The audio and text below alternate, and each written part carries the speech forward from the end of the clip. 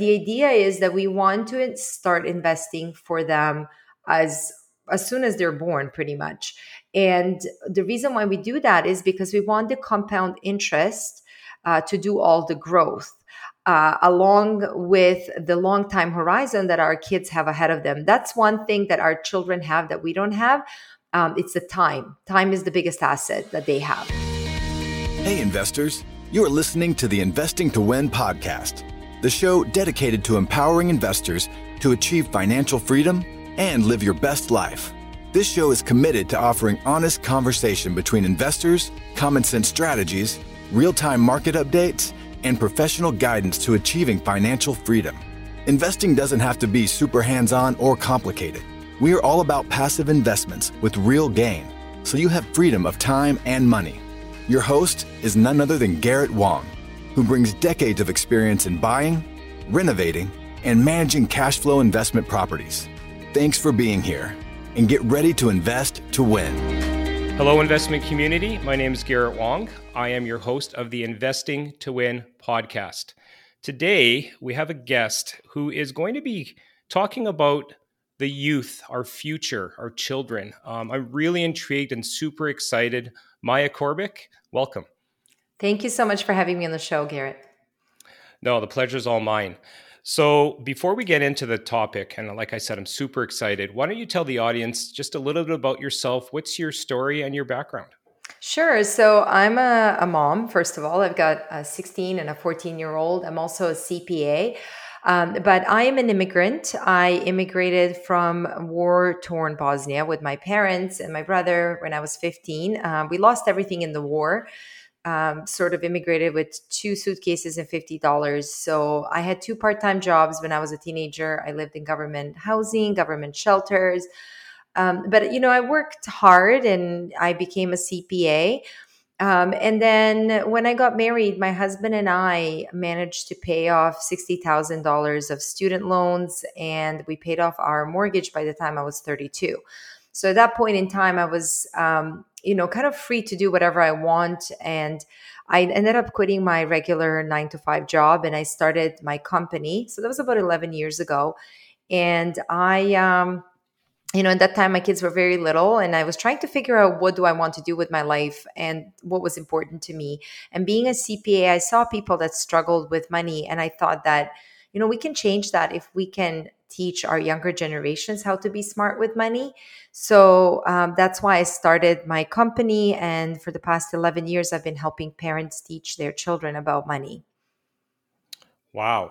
Okay. So the company, Denari, am I saying that correctly? You are, yes. It's called Yeah. Denari So, Financial Education so Academy. where does that name come from, Denari? That's It was more interesting. sentimental because dinar is a currency like that used to be part of former Oh, Yugoslavia. okay. There's Okay. also, I guess, the Roman currency. So it was more sentimental. I think it was actually very confusing for people at first when they saw that name. That's why on Instagram, I just go by Teach Kids Money. It can be more Yes. simple and more direct than that. Wow. Okay. CPA and then moving on. Super impressive. And I mean, your background is just very touching to make it to where you have today. So congratulations. Thank you. Maybe if you could share, like, what motivated you to start an academy, but focus specifically on teaching financial literacy to kids. Yeah. So, as I said, when I quit my full time job, my children were very young. My son was, I think, 6. My daughter was around 4. And, it was just having conversations with them. At the time, I was driving Jeep Cherokee. And I remember my son telling me I needed to get a new car. He said he didn't like my car. And I said, okay, so what should I get? And he said, you should get a Ferrari. And then I realized I was like, he has no idea how much things cost, right? So I started actually looking into, okay, what are my children going to learn in school? And, back 11 years ago, things were very different than they are now. There really weren't that many resources in terms of books for kids about financial literacy. And I also realized the schools were not teaching much. And so that's what prompted me to teach this. I felt like there was a need. I do feel that we've come a long way. There are a lot more books out there for kids about money. A lot of schools are starting to implement financial literacy, but I also think that more needs to be done. There are some topics that we are not teaching our kids about in school, like investing or about credit cards and debt and so on. So there's a lot more work that still needs to be done. And I think that parents are the ones that need to kind of pick up the slack and fill that role that maybe the schools are not doing. Yeah, no, I know we were talking in the pre-show just about how hard, entrepreneurs or just parents in general with our generations now, we want to provide for our kids. And it's hard to teach them about money when they're not hurting or starving like my parents were, and I'm sure your parents, and all these struggles, especially like I come from an immigrant background as well.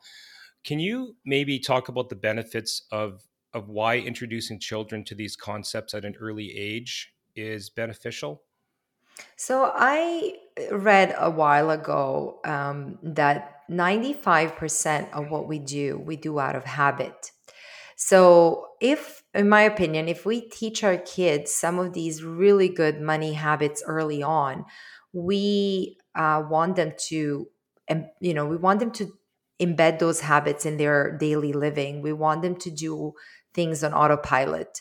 So, for example, if I want my kids to become really good with saving money, I want to teach them pay yourself first method.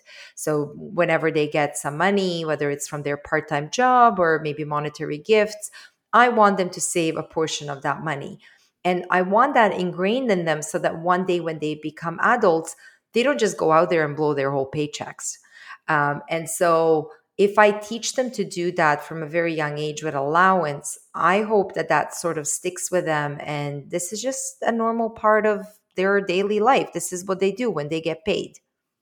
But you said pay yourself first. I mean, my kids might think of that as permission to just go blow their whole paycheck. What does pay yourself first mean in your concept? Right. So, yeah, it's really interesting name for this concept. But pay yourself really means that whenever you have money coming in, you take a portion and you put it aside and you sort of forget about it. You can put it in a savings account. If you feel comfortable with investing, you really should be investing because that's the best way to build wealth. But essentially, you forget about it. The money that's left over is your fun money, and not just fun money, but it's really money that should pay for the bills, and it should pay for fun things. But without money, you're paying everybody else. With the money that you have put aside, you're paying for yourself, for your own future. You are essentially building wealth, for the years to come. Okay, okay, I get it now. Yeah, Um, sorry, I know it's a confusing name, but well, it's not. yeah. It's just it's interesting, right? Because I think paying yourself first, you're kind of rewarding yourself for your future. And I know, I mean, I used to be really bad with money. I'm willing to admit it.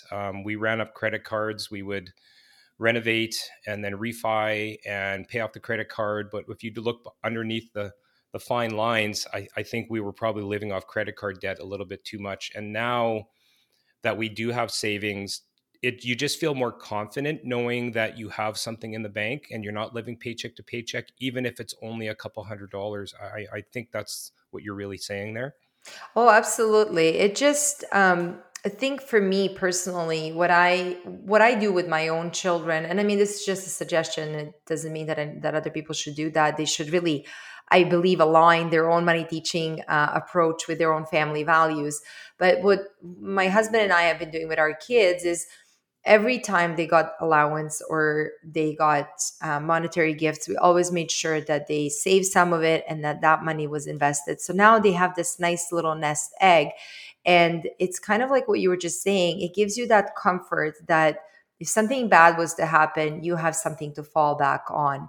And, I really hope, and I'm trying to teach them to grow that nest egg so that when they graduate from college, maybe they can use it to purchase their first property and then house hack, or maybe they can just keep growing it so by the time they're 40 that amount has grown substantially, and then maybe at that point in time they would have enough to live off just dividend income. and become financially independent so they don't have to work if they don't want to work. It just Yeah, gives no, I people options. yeah, for sure. I was just going to say, I looked on your Instagram account, and you have a huge amount of followers, by the way. So congrats on that. And I saw one graphic there. Maybe you could share that with the audience about I think it was, I'm probably going to butcher this, but starting off with a certain amount of savings and turning them into almost like a millionaire after a certain amount of years. Can you kind of explain that? Yeah, sure. So we really don't need to invest much to to set up our children for financial success. So it could be just $10 per week, or $20 per week, whatever we can afford. But the idea is that we want to start investing for them as as soon as they're born, pretty much. And the reason why we do that is because we want the compound interest to do all the growth, along with the long time horizon that our kids have ahead of them. That's one thing that our children have that we don't have. It's the time. Time is the biggest asset that they have. So compound interest, plus the time, the long time horizon that they have ahead of them, can actually do all the heavy lifting of the wealth creation. And it's just simple math. But the longer this money is invested, the more money it's going to create. So it doesn't need to, we don't need to invest a lot of money. It could be just literally like $10 per week. And, we invest that until their age of 18. And then we let that money sit. We don't touch that money. It's in the portfolio, it's invested. By the time they're 65 years old, they can have approximately $1 million. And of course, they can have more than that, because when they start working, when they have a part-time job, they can contribute more than that. At some point in time, this responsibility of investing on behalf of your children can be transferred from you onto them, right? Like they have a part-time job, they should start investing on their own behalf and continue Okay. to do so. Yeah, amazing. I mean, how many people can say that they can be a millionaire by just putting away small amounts for most of their lives? I want to back up a second because we were talking about, you had mentioned that a long time ago when you started the company, there wasn't a lot of education, financial education in the schools. Can you kind of speak about the transition and the progress that you've seen schools made about financial teachings? What have you seen in the last decade or so? Yeah, so I have seen a lot of schools, no, I wouldn't say a lot, but depending on where you live, and some states have done this, some of them have not.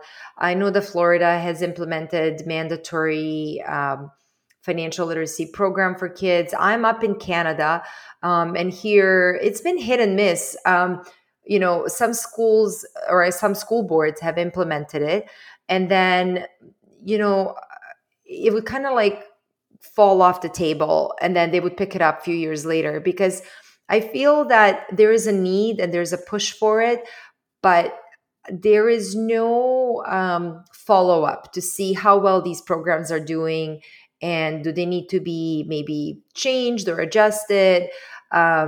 So I think that the schools are trying to do something, but I think they're not doing enough.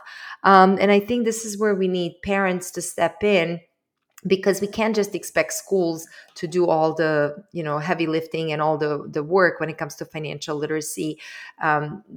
Some things that they teach are very the basics, which is actually not necessarily a bad thing, and I'll circle back to that.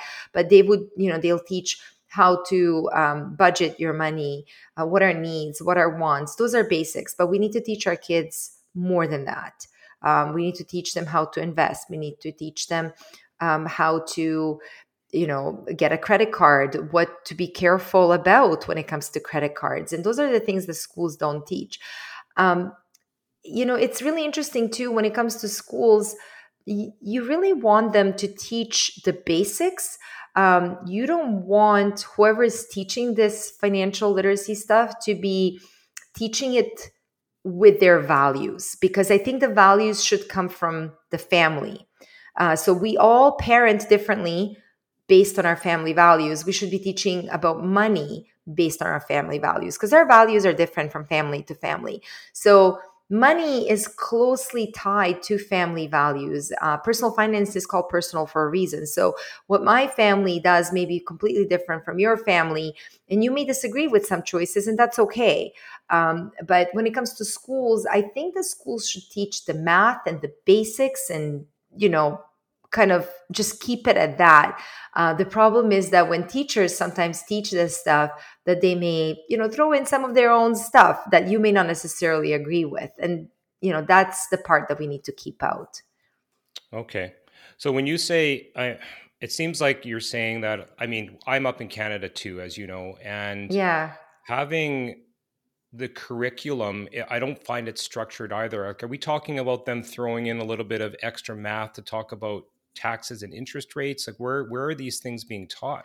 So, for example, I'm in Ontario, so it's really interesting. This was the progression. So, in 2013, in Ontario, they realized they needed financial literacy and they introduced this program, and it was really weird. They mandated all the teachers, regardless of what the teachers were teaching, to somehow incorporate financial literacy in their curriculum. So, a music teacher had to do it, an art teacher had to do it, and the school board or the school boards asked for this because I guess they didn't have enough in their budget to create a separate financial literacy course. So it was really up to the teacher to kind of implement this. And they were provided with resources to help them implement financial literacy curriculum into their existing curriculum.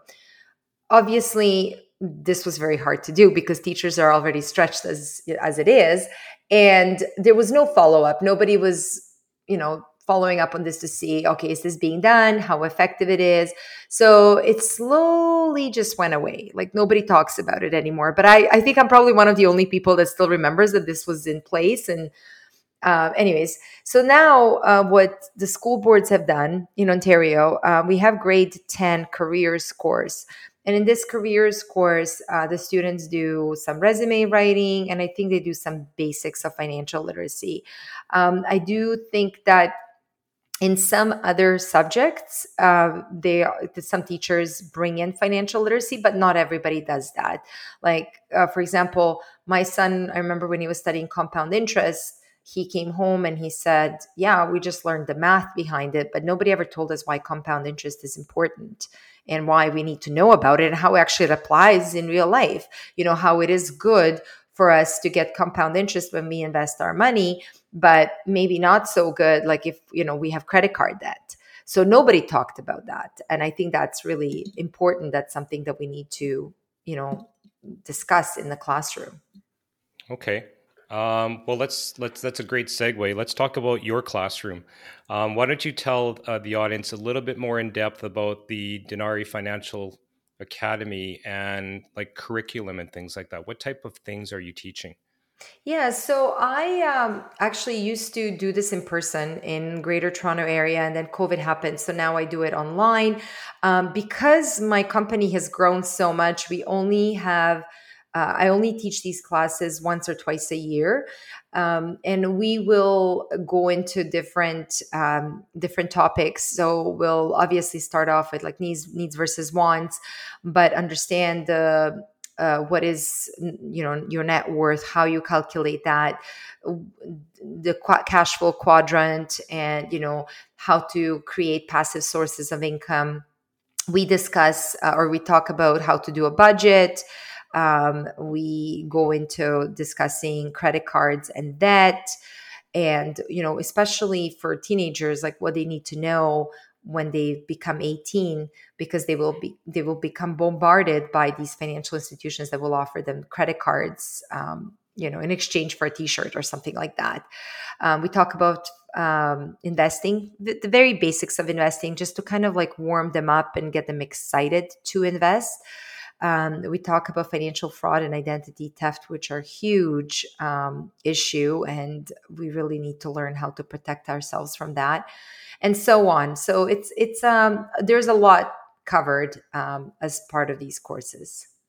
Do you do it specifically for age-related groups as well? Yeah, so we have it's a similar content. It's just for example, so we have classes for younger kids, like ages 8 to 12, and then we have classes for older children, ages 13 to 18. And then the content is similar, but also different because the older kids, they go more in depth, and, we discuss it, at their level. Whereas with the younger kids, it's kind of like discussed in the language that they can understand, with a lot of metaphors. And we go a little bit slower and we don't cover as much.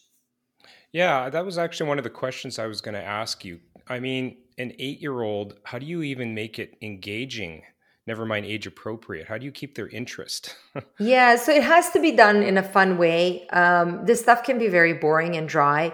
You have to talk to them at their levels. So what I like to do is, like, when I talk to kids, I like to imagine myself. Let's say if I'm talking to an 8-year-old, I'm like, okay, I pretend that I'm 8-year-old. How would I explain this as an 8-year-old? So I try to explain it in those terms. And then finding activities to do when you're teaching is absolutely helpful. In a classroom setting, that's a little bit different. We play these like online games, but for parents, I always tell parents to use real life examples, because you don't need to create some special activities, just to reinforce a certain lesson. All you really need is something that's happening in your life right now, and you can start talking about it to your child. And again, you talk at their level, and you don't have to, if you see their eyes glow, get glossy, and like, you're kind of like, see your words are going over their head, try to reel it back in, try to explain it in a way that you think they would understand. If they're not understanding, and if they're not asking any questions, at that point, it's good time to stop and maybe revisit this particular topic again. I do find that when it comes to teaching kids money, this is one thing that we have to kind of repeat ourselves over and over and over again. And eventually it sinks in. It's kind of like teaching manners, or teaching them to wash their hands every time they come, from the outside, they come in the house. I know when my kids were little, I would repeat that over and over and over again. And now it's like it just happens on its own. So money is the same thing. I find this fascinating because, as I said, as a young adult, and even as recently as a few years ago, I wasn't great with money. So when you have a parent, obviously parents want to do the best for their kids. Are there any aha moments that you find with the parents once they're like learning, or maybe, through their kids? Oh, absolutely. It's really interesting because when I talk about investing, and I teach kids, and sometimes, parents, they will listen, like they're there, the lesson is happening and the parents are in the background, and, they will listen. And, I will show some examples just to get kids excited about investing, why they should start investing early. And, sometimes parents are, I get comments like, man, I wish I knew this when I was younger. I wish I knew this when I started my first part-time job, because if I had invested $10 per week or $20 per week, like, that would have made such a huge difference, right? So it's funny because on my Instagram account, I get a lot of parents who are following me, and they're saying that they are learning themselves so they can educate their kids. And the book that's coming out as well, it's I actually had some families that were testing it, and those parents, actually, some of those parents came back to me and they said, I actually finally do not feel intimidated by stock market. I finally understand what they're talking about. I understand the jargon. Thank you. But sometimes, we have to learn as parents before we can educate our kids. Right. And if you're a spender and you're living paycheck to paycheck, it's hard to tell that to your kids to start saving when you're not saving yourself. Right. And the thing is, like, it's really interesting. This is such an important topic.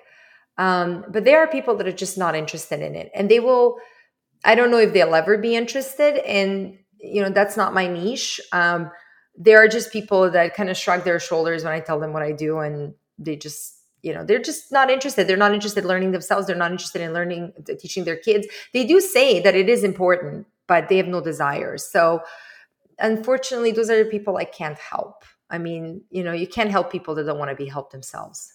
No, for sure. You mentioned a book, and I think I asked this, but I want to get into it a little bit more. So you have this financial academy. You said you speak a couple times a year. I get that. You can't teach everybody personally, and you're scaling your company.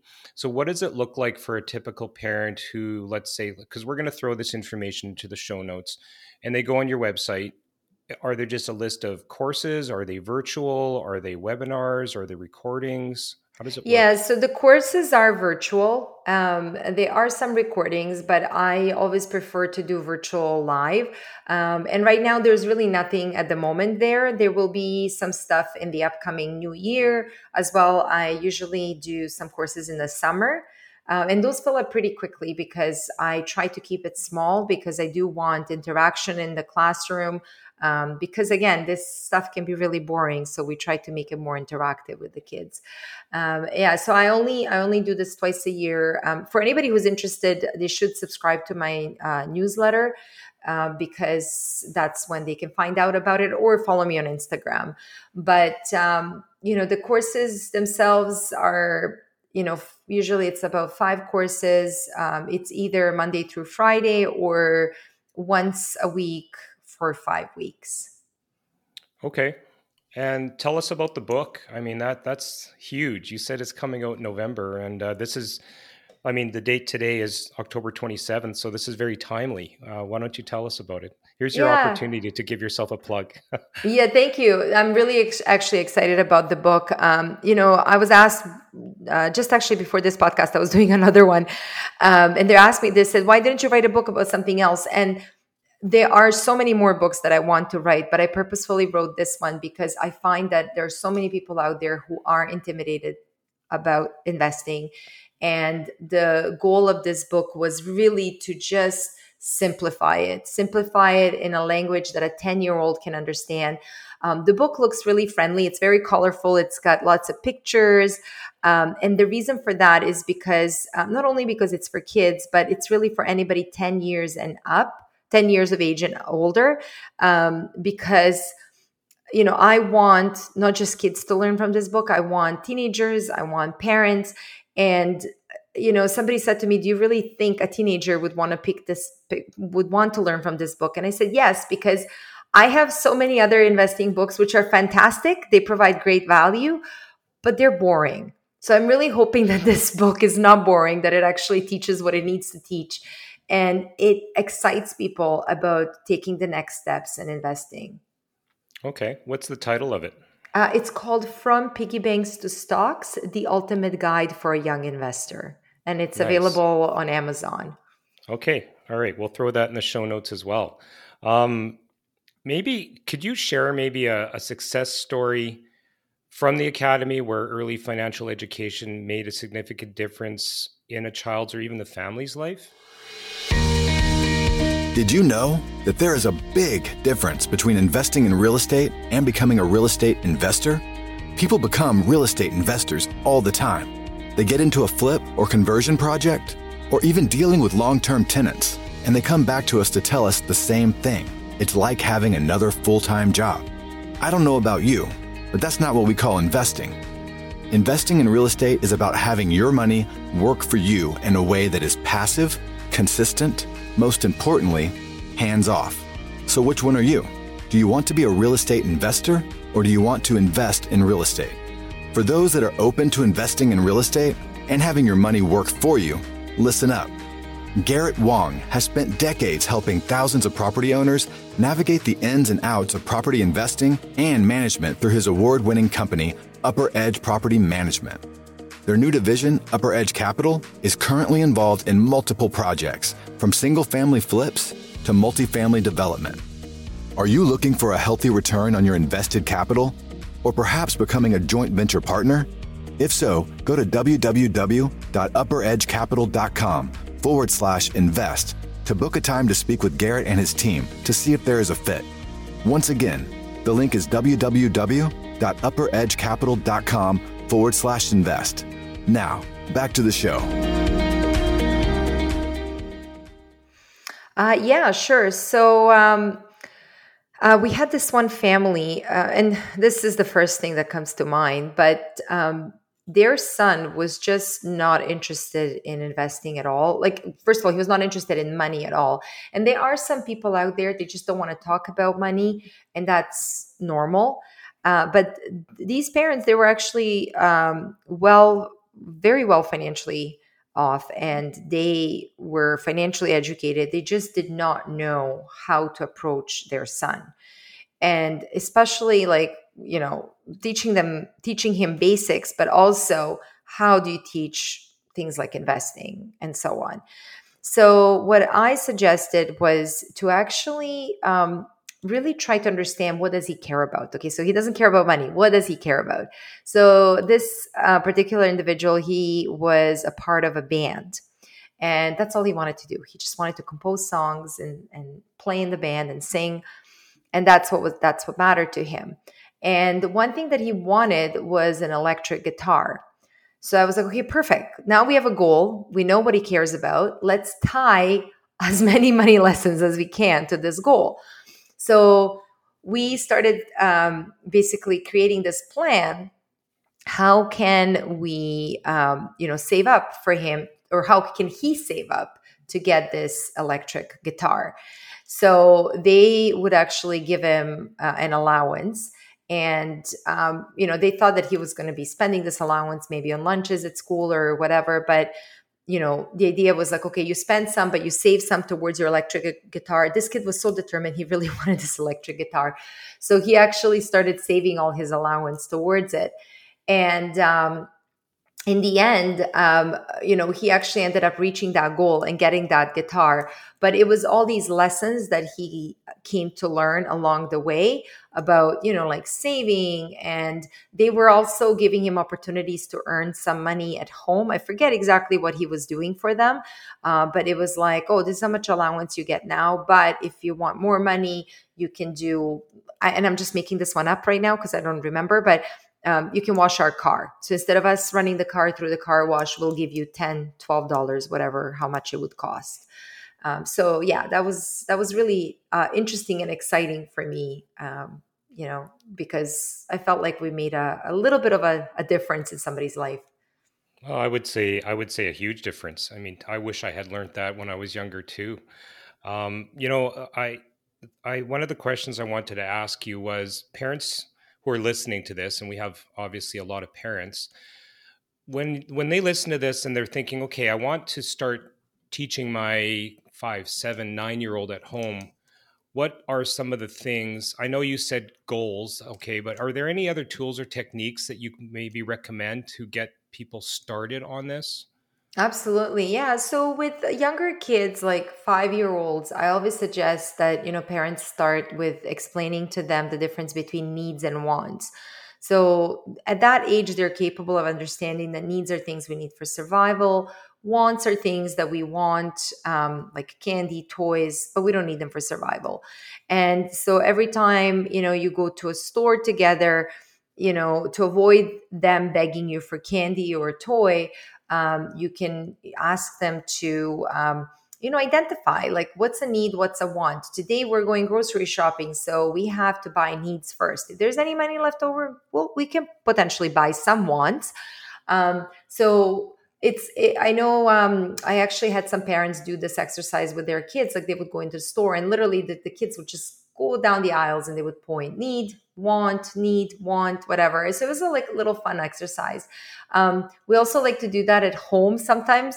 But some it's funny because some kids would be pointing to objects in the house. It's like, this is a need and this is a want.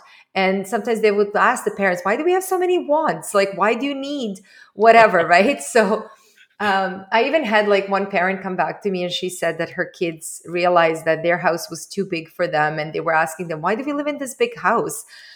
We could afford, we should be actually living somewhere smaller. So, I mean, it can get a little bit tricky, right? They have to be prepared to answer some questions. And living in a big house is absolutely okay, right? Like, as long as you can pay your bills, we should enjoy our life. Why not? Yeah. Yeah, it's having that balance. But yeah, I can just imagine that conversation from an 8-year-old being challenged why your house is too big. That's awesome. Yeah, I Um, even, sorry to interrupt, I just want to mention this too. I even had one mom said to me that I think she went shopping to Winners, and you have Winners in where you yes, are at, right? Yeah. yes. And she picked up a picture frame, and her daughter, who was 8 at the time, she said to her, "Why are you getting that? That's a want." And so she sheepishly put it back, but she really wanted it. Oh no. That's awesome. No, I was going to ask, you mentioned allowances. I have given my kids allowance. I got an allowance when I was a kid, but I know that it's kind of controversial a little bit, and many parents struggle with the concept. What's your take on allowances, and how can parents use them as a tool for financial education? Yeah, so it is definitely controversial, and I'm really glad that you called it a tool. So because I've been doing this for such a long time, I've developed a framework around this, and believe me, I have seen parents argue over allowances, like very heated discussions. So, what I have come to realize is that there is no one right way of teaching kids about money. There is no one right way to do allowance. When I do my workshops for parents, sometimes when parent councils hire me and I go into schools and I just do parent workshops, I tell parents that there are 4 different ways of doing allowance and they can choose whichever way works best for them. But ultimately, the allowance is tool to teach kids money management. Allowance is not a gift. A lot of times parents think that allowance is a gift because we're giving money to the kids. But allowance really enables the transfer of purchasing power from the parent to the child, and the decision making is transferred from the parent to the child. So the 4 different allowance methods are: the first one is allowance tied to chores, and parents who support that allowance method believe that they want to teach their children that money doesn't grow on trees. You have to work hard to earn your money and you're rewarded for your efforts. So if they don't do a chore, they don't get paid. The second allowance method is not tied to chores. These parents just give a certain amount of money to their child once a week or every 2 weeks. And they believe that chores should be done out of the duty as a family member. They believe that children who do these chores will not be paid to do these chores when they become adults. Like nobody's going to pay them to make their bed or take out the dishes from the dishwasher. But what happens is, if the child doesn't do the chore, they don't take away the money. They take away other things like screen time or play dates and so on. And there is a third allowance method. And the third allowance method is the mixture of the first two. So it's like a hybrid method. And these parents, they give their kids a certain amount of money. And what they do is allow actually children to have opportunities to earn more money. So let's say, for example, they would give them, let's say, $5 or $10 a week. But, if you want more money, you can go wash my car or you can shred my papers. So they will give them opportunity to earn money by doing things that maybe these parents would pay somebody else to do for them.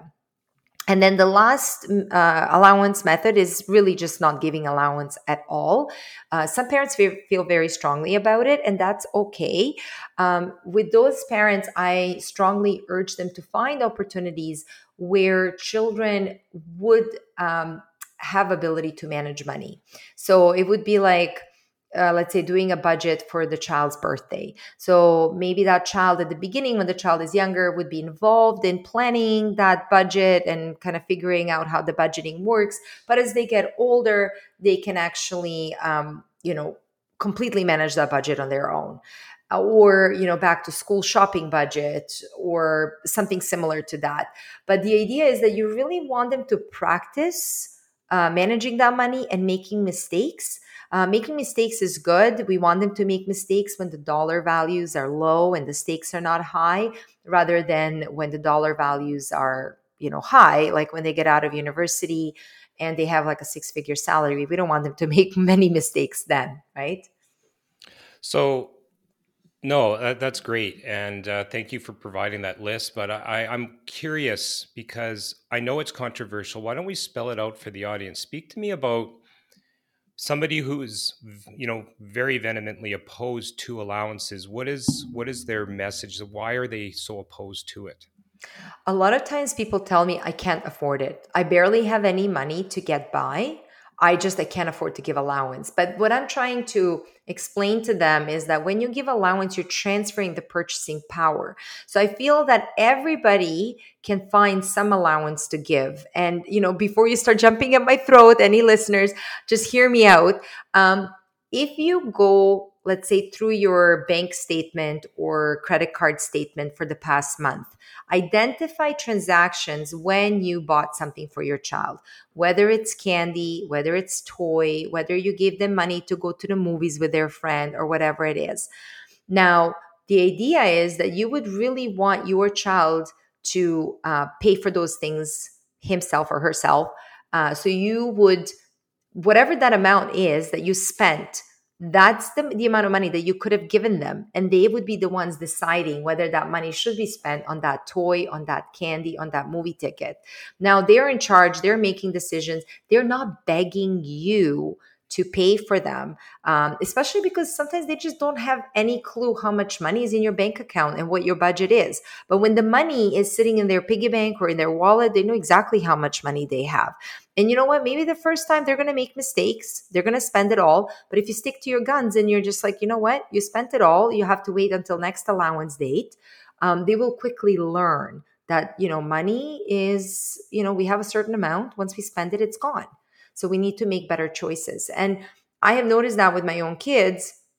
I'll give you, is it okay if I give an example? Absolutely. Yeah. So when they were very little, and I forget exactly how old they were, but we were taking them to Disneyland.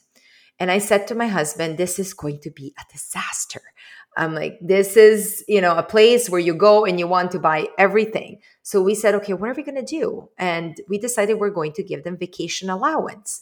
So we said to the kids, and I forget exactly how much money we gave them that first time. We've been to Disneyland so many times after that, but we gave them a certain amount of money and we said, listen, these are the rules. You can spend, here's this money. You can spend it right now if you want to, but you're not getting a penny more. Or you can wait until we get to Disneyland and you can spend it right away on the first day, or you can wait until the end of our stay and you can go to all different shops and, stores and kind of gather the information as to like how much things are and what you want to get. And on the last day, you can purchase something that's really meaningful to you, or you can even bring this money back to Toronto and, you can spend it on something here. And you can also bring some of your allowance that you have saved up so that your purchasing power is bigger. So what actually ended up happening, the kids were absolutely amazing. They waited until the very last day to purchase. They ended up buying these plush toys and they didn't bother us at all. They did want to go into every souvenir store and check out every shop, but they were so good. And, and I think my daughter was, and I don't know which visit this was, so I'm a little bit confusing myself here, but I know that my daughter at one point in time, when we went to Disneyland, we were crossing the street and just really randomly, she turned to me because we gave them American dollars. And she turned to me and she said, you know what? This American dollar is killing me. And I said, what? What are you talking about? The exchange rate is so high. And this was I think she must have been 7 at the time, 7-year-old talking about foreign exchange rate because she understands, because the money was given to her and she had to exchange it and use it to buy toys. So, when we give money to kids, it's very different than, when we're paying for things. Amazing. Yeah, no, thank you for sharing that story. I think budgeting is something that everybody needs to know, right? Especially adults, and having a kid to be able to work through that is absolutely crucial. So in terms of long-term financial habits, I know we've touched on them, but if you could have sort of a short list, what key lessons do our children need to learn to prepare for the financial realities of adulthood? Sure. I think the first one is, and this is the one, it's so simple and we just discussed it, but I feel adults still struggle with it, is understanding the difference between needs and wants. And, when we want to purchase something, if it's really not a need, if it's not something that's, you know, we really, really need it, like I would say wait 24 hours. And then if you really want it and you can afford it, then go for it. The second one is, as I called it, pay yourself first, meaning like as soon as you have some money, save some of it and then invest it. And just start investing as soon as possible, start investing frequently, don't try to time the market. And I would advise everybody who is afraid of investing, but is interested, has long-term goals, and I mean long-term goals are like 10 years or further, to look into learning how to invest with index funds and ETFs. This is something I wish I learned when I was younger, because I find it so easy to understand. It's easy to learn. The management fees are high, and it gives enough time for markets to recover when you invest in this kind of investments. And there's plenty of different ETFs and index funds that you can like look into. But anyways, this is just something kind of like, this is just the tip of an iceberg for anybody who's interested in investing to start looking into more. And then I think it's really important to teach our kids about credit cards and debt, that having a credit card is not necessarily a bad thing. It's just like, it's like a credit card is a tool. It's like a knife. It can be used for good and for bad, right? If you use your credit card to build your credit score, then, you can actually maybe one day borrow money and have a mortgage, and it can be really, really helpful. But if you don't know how to use it properly, it can really hurt you. And like if you declare bankruptcy, that stays on for so many years. And so yeah, those would be, I guess, my top things to when it comes to financial literacy. Yeah, I'm nodding my head here because when my kids turned 18, so I've got a 19 and a 21-year-old now. We both encouraged them to get student credit cards, and $500 limit or whatever it is. And I said, if you do nothing else, just have buy something for $10 and then pay it off. Buy something for $10 and pay it off. And my older son, he actually, the moment that he makes a purchase, because it's integrated with his bank account, he goes online and just transfers over from his checking account to his Visa, which effectively pays for it already. But I can only imagine what his credit score is after doing this for 2-3 years. So, he's setting himself up without having that bad habit of, spending money that you don't have. Exactly. And I think that's wonderful that you're doing that. And yes, it's so important to teach them to pay off that credit card in full. Mm-hmm. Well, yeah, 20% interest or whatever it is tough. Well, I can't believe that, 45 minutes has flown by, but I want you to leave the audience with the question that I always ask every guest. So this is the Investing to Win podcast. How do you define success, and what does winning look like for you? It's so interesting when it comes to winning. For me, the first thing that always come to mind is like my health and my family. So, money is important to me. It's important to all of us. We can't live without it. But, it's important to have, for me, it's important to have that balance. So,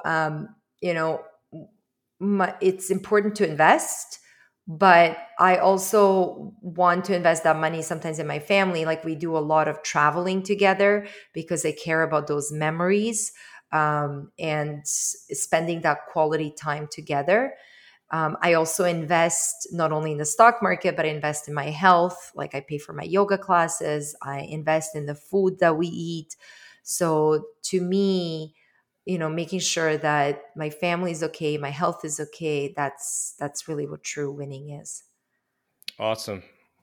Well, thank you so much for spending this time with me. And we'll put all of your information in the show notes. Good luck on the book release. That's super exciting.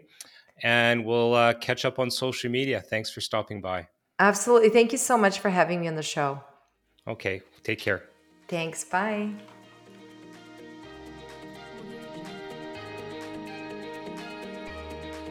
I hope you enjoyed the episode today on the Investing to Win podcast. Make sure to hit subscribe on whichever platform you are listening to this on. If this episode made you think of another investor, take a screenshot and share this podcast episode with them.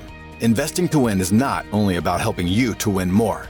But WIN actually stands for Wise Investors Network. It's where we help our investors build a hands-off portfolio and have passive investments work for them.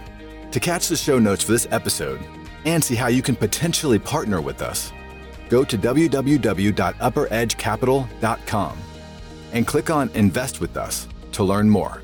Once again, the link is www.upperedgecapital.com. All links can be found in the description below. Until next time.